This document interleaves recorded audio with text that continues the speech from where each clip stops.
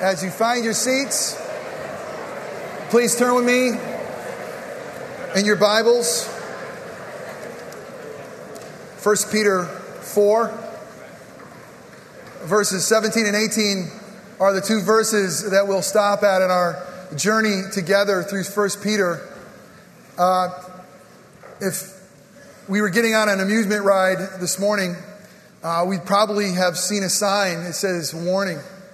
What you're about to hear in God's Word is tough stuff. It's one of those passages that God kind of wrings me out through the week, through an incredible circumstance of events, and I'm excited. We need to put on our seatbelts. We need to really seek His face and ask for His wisdom. Today's not going to be an easy one. But we're going to begin by looking at a clip from The Passion, just 10 seconds. And those of you who still have little ears here, it won't be too bad. It'll be very quick. Incredible movie if you have not seen it. Mel Gibson gives us a portrait of what our Savior Jesus went through to set us free. But he's going to tell his mother something. He's actually going to quote in this clip, Revelation 21. And we are going to look at God's Word and say, God, what was he talking about? Make sense of this. So see the clip first.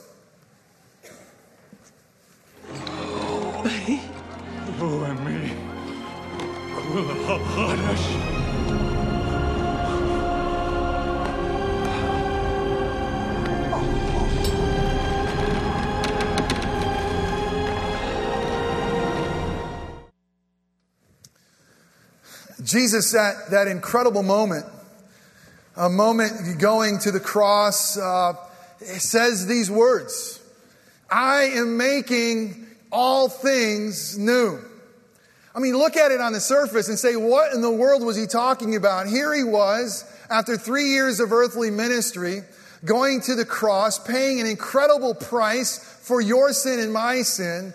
And yet he would declare that through his life, through his death, and ultimately through his resurrection, that he was going to make all things new. What was he talking about? I'm going to ask a list of questions. We had some technical difficulty this morning with my computer, and it did not get, the outline was changed, and it did not get to the back and Sarah. And so if you look in your bulletin, there'll be some sermon notes and a blank page. And do me a favor, if it leaves with a blank page, you're going to hurt my feelings, all right? And so fill something in. But I'm going to list a series of questions, and let me challenge you to at least write down the questions. Because there are questions that we should wrestle with, not just this morning, but they're questions that we need to wrestle with all week and beyond. And the first question is this. What did Jesus mean when he said that he was making all things new? What did he mean? Well, I know this, is before we dive in, I need to pray, because I have zero ability to make anything new. But through the power of the Spirit, he can make us new even today. Let's pray together. Oh, Father God, with that image of your Son still burned in our memory, when he would walk the most incredible journey to Calvary, to become our sin, and to make all things new. Oh, Father, we need to be made new this morning. And God, we need for the Spirit of your Son to come and to speak through a broken sinner who desperately, desperately needs to be made new afresh again today. Father, I don't have any ability, any talents, any worth, anything of myself that can make us new. Only you can. So God, would you send the Spirit of your Son in the preaching of your word? And God, would you open up our ears afresh to hear your voice anew? And God, would you open up our minds to understand these questions that are before us, questions that are right in the text, right in your word today. God, would you come and give us understanding And God, would you come even now and with the power of your Spirit, would you break our hearts, our stony hearts, our rebellious hearts, and make us new. God, would you empower our feet to walk in the light of your reality and the newness that is ours through the work of Christ. Father, come with power and have your way with us this morning so that you receive glory and we receive challenge and joy. It's in Christ's name we pray. Amen. So what did Jesus mean when he declared that he was making all things new? Was Jesus basically saying this? Hey, I'm here and I'm here with plan B. Was Jesus saying to us and to all humanity that basically God's A plan to create all things, to call them good, God's A plan to create you and me in his own image, God's A plan for us to have a relationship with a holy God, to be wholly his, to live our lives in light of his love and his truth. God's A plan, was it over? Had our sin and rebellion so messed up God's A plan that he said, finally in heaven, it's over, forget it. They're rebellious no matter what king they raise up, no matter what prophet they have, no matter what priest they have, they still are not getting it. Do over, let's send plan B. Jesus will be plan B. And therefore Jesus will come and he'll announce that, hey, I'm going to make all things new. That old stuff, forget about it, didn't work out. There's a new day. No. When Jesus came and says, I am making all things new, what Jesus was saying and what Jesus was doing was Jesus was recreating all things the way in which God intended them to be.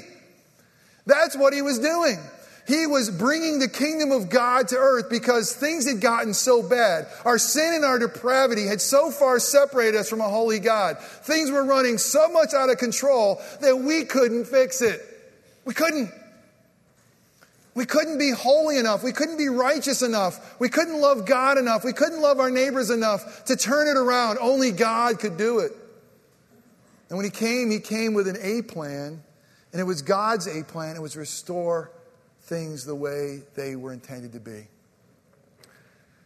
You look at Jesus' miracles, and really, if you look at Jesus' miracles, in a lot of ways, they're quite pedestrian. I mean, yeah, they're incredible in and of themselves, and they certainly proclaim the reality that Jesus was who he claimed to be, both the Son of Man and the Son of God. But you look at his miracles, you say, what's up with his miracles? I mean, really, couldn't he have done a little bit more? I mean, who was his marketing agent? I mean, who were his publicists? Couldn't they have done something a little bit more grand? Let's think about the feeding of the 5,000. I mean, yeah, pretty cool. You take a couple of fish and some bread and you feed 5,000. But what if he says, here's the deal. Manna from heaven is going to fall. Boom. And I'm going to have golden goblets appear and everybody's going to be drinking fine wine from golden goblets. And I'm going to do some incredible stuff. And you think of maybe if he just flew a little bit or, did a loop-de-loop or, did something really, really cool like fireballs coming out from his arms or something.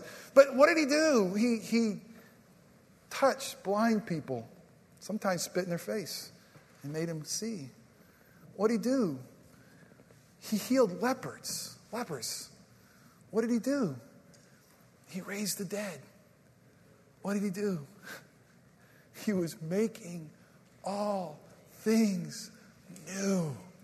You see, we shouldn't have hunger. We shouldn't have those who need to be fed. There shouldn't be blindness. There shouldn't be brokenness. There shouldn't be leprosy. All those things are a product of the fall, and they're here. And here you have Jesus coming, and he's touching the broken. He's, I'm making you new. I'm making you as God has intended you to be. I'm removing the curse. I'm removing sin. I'm removing the shame. I'm making you new. The way you were created to be. It's a plan. Peter tells us this. And he tells us that this unbelievable God that would send his Son to come and make all things new intersects our very lives. He's come to make us new. And if you look at 1 Peter chapter 1, we began this way. Look at 1 Peter 1, verse 3. It says this. Blessed be the God and Father of our Lord Jesus Christ, who according to his great mercy has caused us to be born again. If you're born again, you are new. God is calling us a new creation in Christ. We have been restored. We have been made new to a living hope through the resurrection of Jesus Christ from the dead. God has come through the work of his Son. He says, I got good news. I've come to make all things new, and that's you and me, sinner.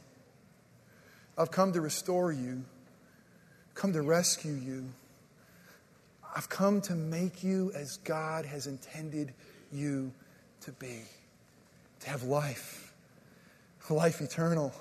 To have your sins removed. To have an unbroken relationship with a Father who is holy. And yet, through the unbelievable shedding of Christ's blood, through the unbelievable clothing of Christ's righteousness, that we, sinners, can stand in his presence. You ready for this? Accepted, new, and loved. And that open, in that empty tomb is a declaration that the Father accepted the Son's sacrifice on our behalves. That it's a new day has come. There's great news. Death no longer reigns. Life does. And life can reign in us. He's come to make all things new. And here's unbelievable truth. Not only did he come to make us new. You ready for this? He's come for us to be the A plan to make all things new. What was he doing? He was making us new so that we could be the A plan of making all things new. Was it successful? Did it work? Well, we know that it was successful in the reality there was an empty tomb, but was it really successful? Is Jesus really creating things all? Is he restoring all things the way God has intended? Let's take a trip and look into the news this even past week or so. Was he successful in making all things new? We see the Amish school. I mean, we want to turn away. I mean, you got to be kidding me. These little girls, I mean, this school and this lunatic with a gun.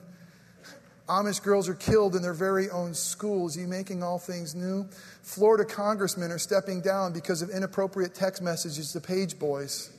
And yesterday, a local Christian school coach, not ours, was arrested and charged with child porn. If Jesus came to make all things new, listen, if Jesus came to make all things new, how come our kids aren't safe in their schools? If Jesus came to make all things new, how come our kids aren't safe in Congress? If Jesus came to make all things new, how come our kids are not safe from Christian school coaches? You see what we want? This is what we want. We want our world. We want our churches. We want our communities. And we want our radio stations to be safe for the little ears. But they're not. And when we see that they're not, we want to cry out to God and say, where are you? Have you been there? Where are you? And don't you care? Don't you care? Don't you see? Where are you? How come you are not doing something about this? You came to make all things new. Where are you? Don't you care? How come you're not doing something about this? You know what? We ask that question and we lean in, we get real quiet before him. We lean into the answer. We get real quiet, we lean into the answer. This is what we hear. I'm in you. I'm in you. And where are you? And don't you care? And how come you're not doing something about it? I went to a conference this last week in Atlanta. It's called Catalyst, and it was for Christian and business leaders and some phenomenal speakers, and really challenged my heart and stirred my soul deeply with all of this. And there was a man there named Gary Housen, and Gary Housen was an attorney, an amazing story because God could use even attorneys. But Gary Housen's an attorney that was working for the State Department. And in the late 90s, they sent him to Rwanda to basically cover the genocide that took place in Rwanda. There's some 800,000 people that were killed. And as a Christian, he went And again, not as a Christian as his job, but he went there with the State Department and he looked around and he came to this church and he realized that an incredible slaughter had taken place in this church because people ran to the house of God for refuge. And it was there at the house of God that they were macheted to death.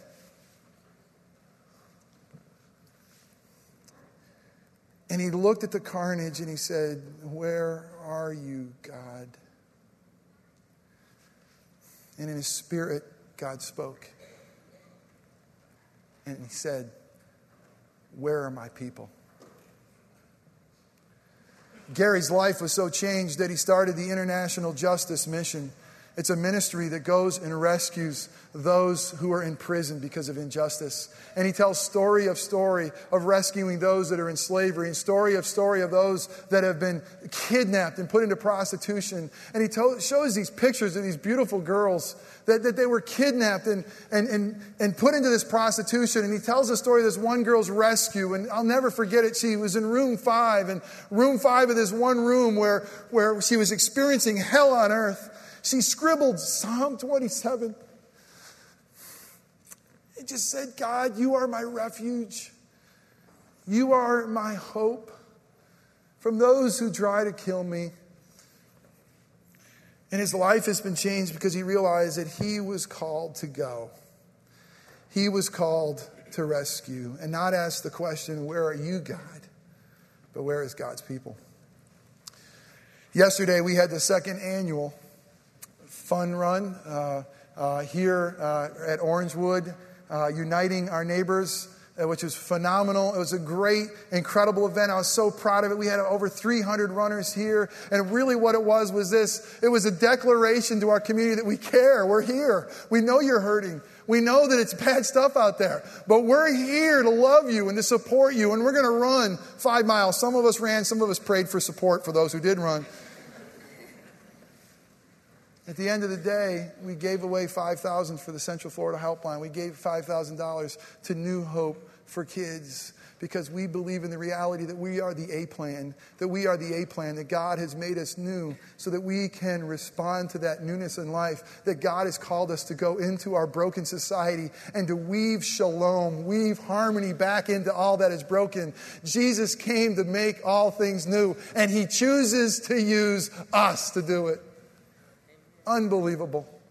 And how do we do it? We go by loving our neighbors. We go by trying to restore that which was broken. We go and take anything that God has given us, any power that we have, any ability that we have, any talent we have, and we pour it into the kingdom. And we pour it into those who are poor, those who are broken, those who need help, for the glory of God, making all things new, because we're the A-plan. This is what this incredible passage tells us. And it tells us to take inventory, to look at how we're doing, and to be real with ourselves.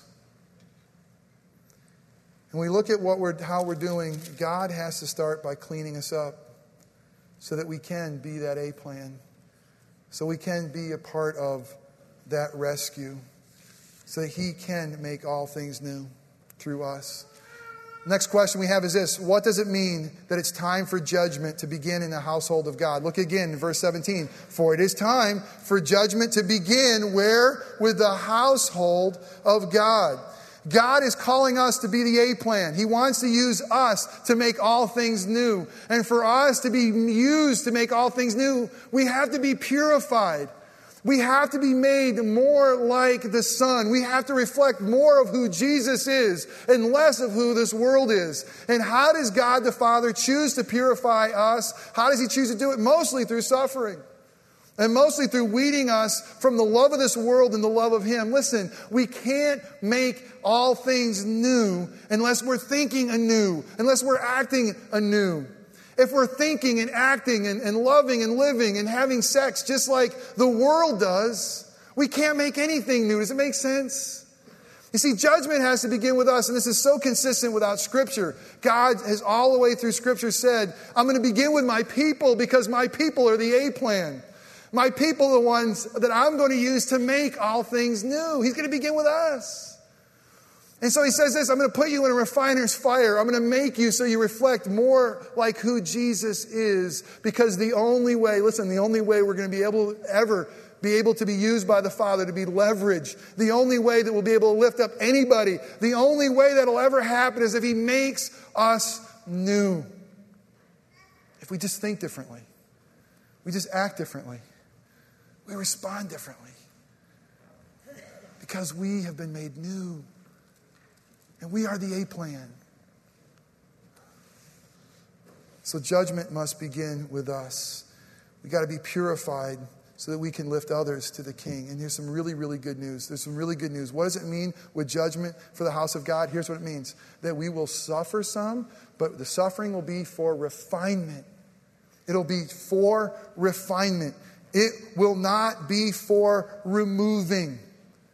It will not be for removing.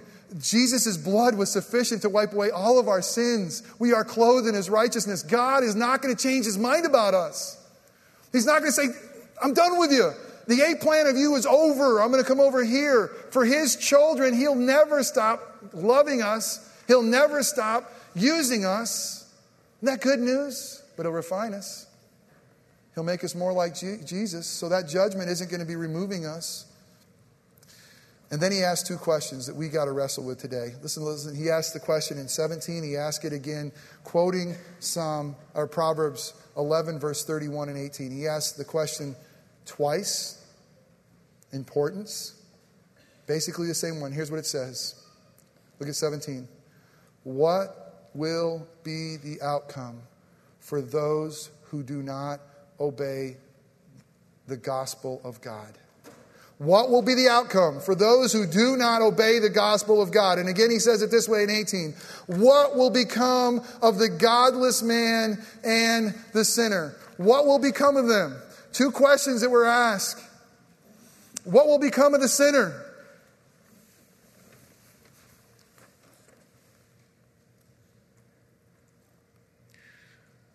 Do we really care? Do we really care?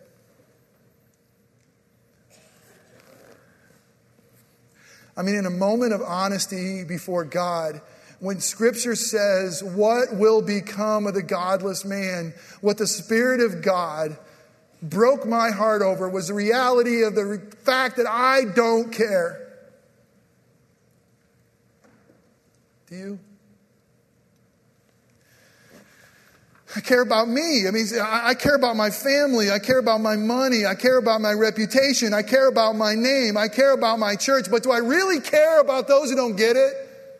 I mean, do I really care about those who have rejected the gospel of God? Do we care? Because the reality is, if we don't care, we are not going to respond to the A plan. If we don't care. And we got to say, start there. Do we really care about what happens to the sinner? Because most of my life I say, to hell with them. They deserve it. Let them be damned. You know, they're living their lives in sin, and somehow because of my righteousness and somehow because I'm a Christian, I think it's okay for me to get grace and mercy and love of the Father. But to them, they don't deserve it. They're going to get their just desserts. I don't really care. Do you? I mean, really? Do we care?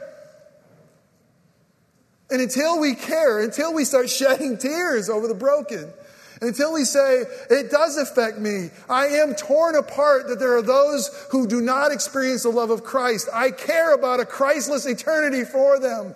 Until our hearts are broken, we can't be the A plan. And that's what God says, it begins with us. Judgment begins with us. There's this church in Portland. And the pastor, Rick, he spoke at this group. And, I mean, everybody from the left coast is whacked. And, you know, you hate to look at a ministry model from those from Portland, Oregon. You want to say, hello, you know. He's got a church named Imago Dei, which means image of God. And if you know, if you read the book Blue Like Jazz, Donald Miller goes to his church. And that might give you a little insight to who this guy is. And he came to this realization that they didn't care either. That really, that the God had called them to be the light of the world, and he called them to this good news in Christ, but really they only cared about themselves. And he said, listen, we're going to have a repentance service every Wednesday. Every Wednesday we're going to come and we're going to repent. It's hard to market that. We're just going to get on our face and say, God, we don't care. We don't care. And we're not going to be the A plan until we care. What happens to the lost? That just broke my heart this week. I could read those questions and go right by me. And until we care what happens to the lost, we will not be operating with the A plan. And we need to repent. The question I have is, are we really preaching the gospel of God? Are we really preaching the gospel of God? Luke tells us this incredible story of a father who had two sons. One's famously or infamously called the prodigal son. And it's an incredible story where the younger son basically comes to his dad and says, Dad, I wish you were dead. Dad, I know you're providing for me. I know you have everything here that I have for life. But Dad, I wish you were dead because I want your stuff, Dad, but I don't want a relationship with you. So Dad, if you could just die and I could get your stuff, I can get on with my life. In some unbelievable course of events, the father agrees and he sells his estate and he divides up the property. He says, here you go, my beloved son. This is what is coming to you. And the son took it and he ran. He said, I'm going to try to find life away from the father. I'm going to try to find life in that world in the arms of a woman and in partying and living it up. And pretty soon, when his money ran dry and his friends all scattered and he's feeding slop to pigs, and you got to understand, for a young Jewish boy to be hanging out with pigs, that's the low of the low of the low. He remembered. He remembered he had a father who was merciful and benevolent. He remembered that the servants got more than what he got. And he went home. And unbelievably, there was a father on the other end that every day got up and he looked into the distance and he waited for that son to appear. And every day he was looking, and every day, and that one day that his prayers were answered and that son appeared on the hill, he ran. I don't know about you. Have you ever seen your father run? Have you ever seen your father run in a dress? I mean, he's wearing a robe, and here is this man not going to distinguish himself, hiking up his robe, and he's going to run after the son. And here comes the son, and all the son can do is rehearse what he's going to say. Forgive me, Father, I've sinned. Forgive me, Father, I've sinned. Forgive me, Father. But the father would have none of it. And he'd say, put a robe on my son because I want him to be identified with me. And listen, I want a ring on his finger that tells him he's of great worth, and we're going to party. Slaughter the fatted calf. Slaughter the fatted calf because we're going to rejoice. My son was dead and now he's alive. He's been rescued. And then you have this older brother who was a self-righteous, self-centered egomaniac like me. And there he was working and thinking that his righteousness and his work would earn his father's favor. And he thought he did all the right things that his father deserved throwing a party from him. And he looked on with disdain of all the events. Can you imagine the story if the first one to greet the prodigal son was the brother? Can you imagine the story? Can you imagine the story of the older brother getting the younger brother and says, man, you have disgraced the family name. What are you showing your face around here? You're a loser.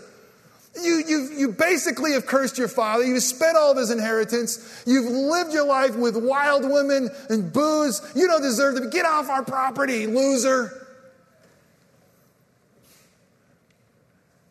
And I just shudder to think that that's the gospel that the world is hearing.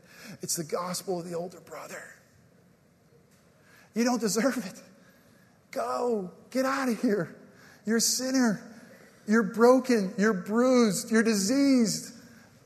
You're scum. And if the older brother was the one who ran out there, wouldn't we have a different story? And here's the reality. You ready for this? Here's the A plan, Orangewood. God is calling us to be the Father. He's calling us to look for sinners. And when we spot them, to run after them. He's calling us to make it easy for them to come home. Are we making it easy for them to come home? Or are we making them feel like they're just pond scum and they don't just belong here? The A plan. The A plan is the Father who runs after sinners like us. The A plan is that He makes all things new through us. The A plan is that we are on that hill looking for sinners. The A plan is that we care. The A plan is that we go. And the A plan is that we do everything physically possible to bring them in and make it easy for them to experience newness of life too.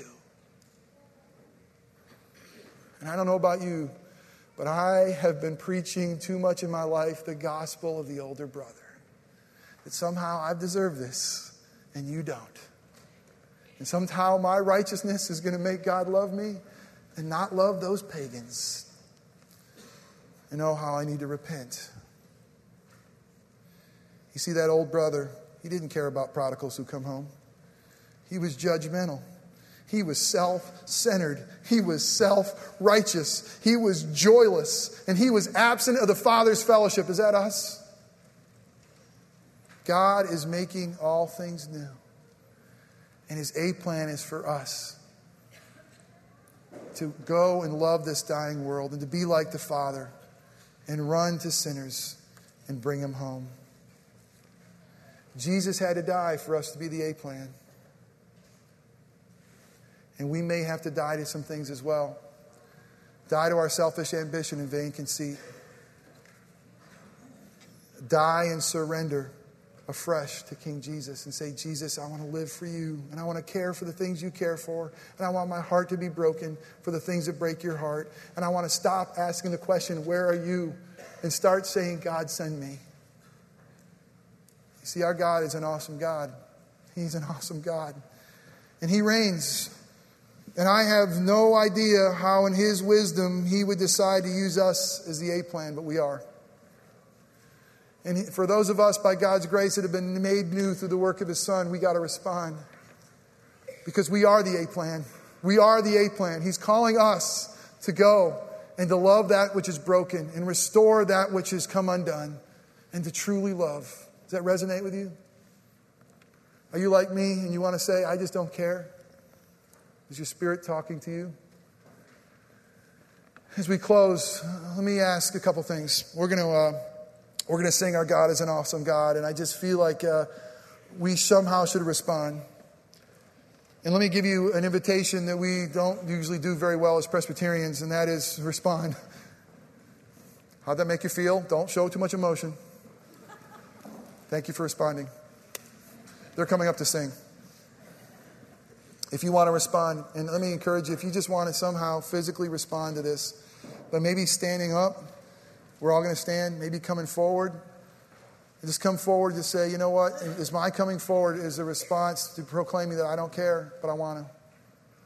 That I'm realizing afresh that I'm part of the A plan, and I want to surrender my life to Him, and I want to be a part of that A plan that goes and rescues the lost. If that's you, come forward, and let's just pray together up here as we sing an awesome God. Let's stand together.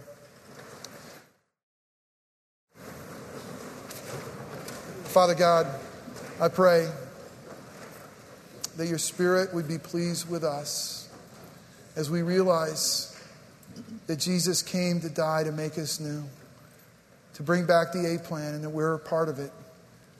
And Father, forgive us for not caring. God, would you cause us to respond in repentance and in belief? We pray in Christ's name. Amen.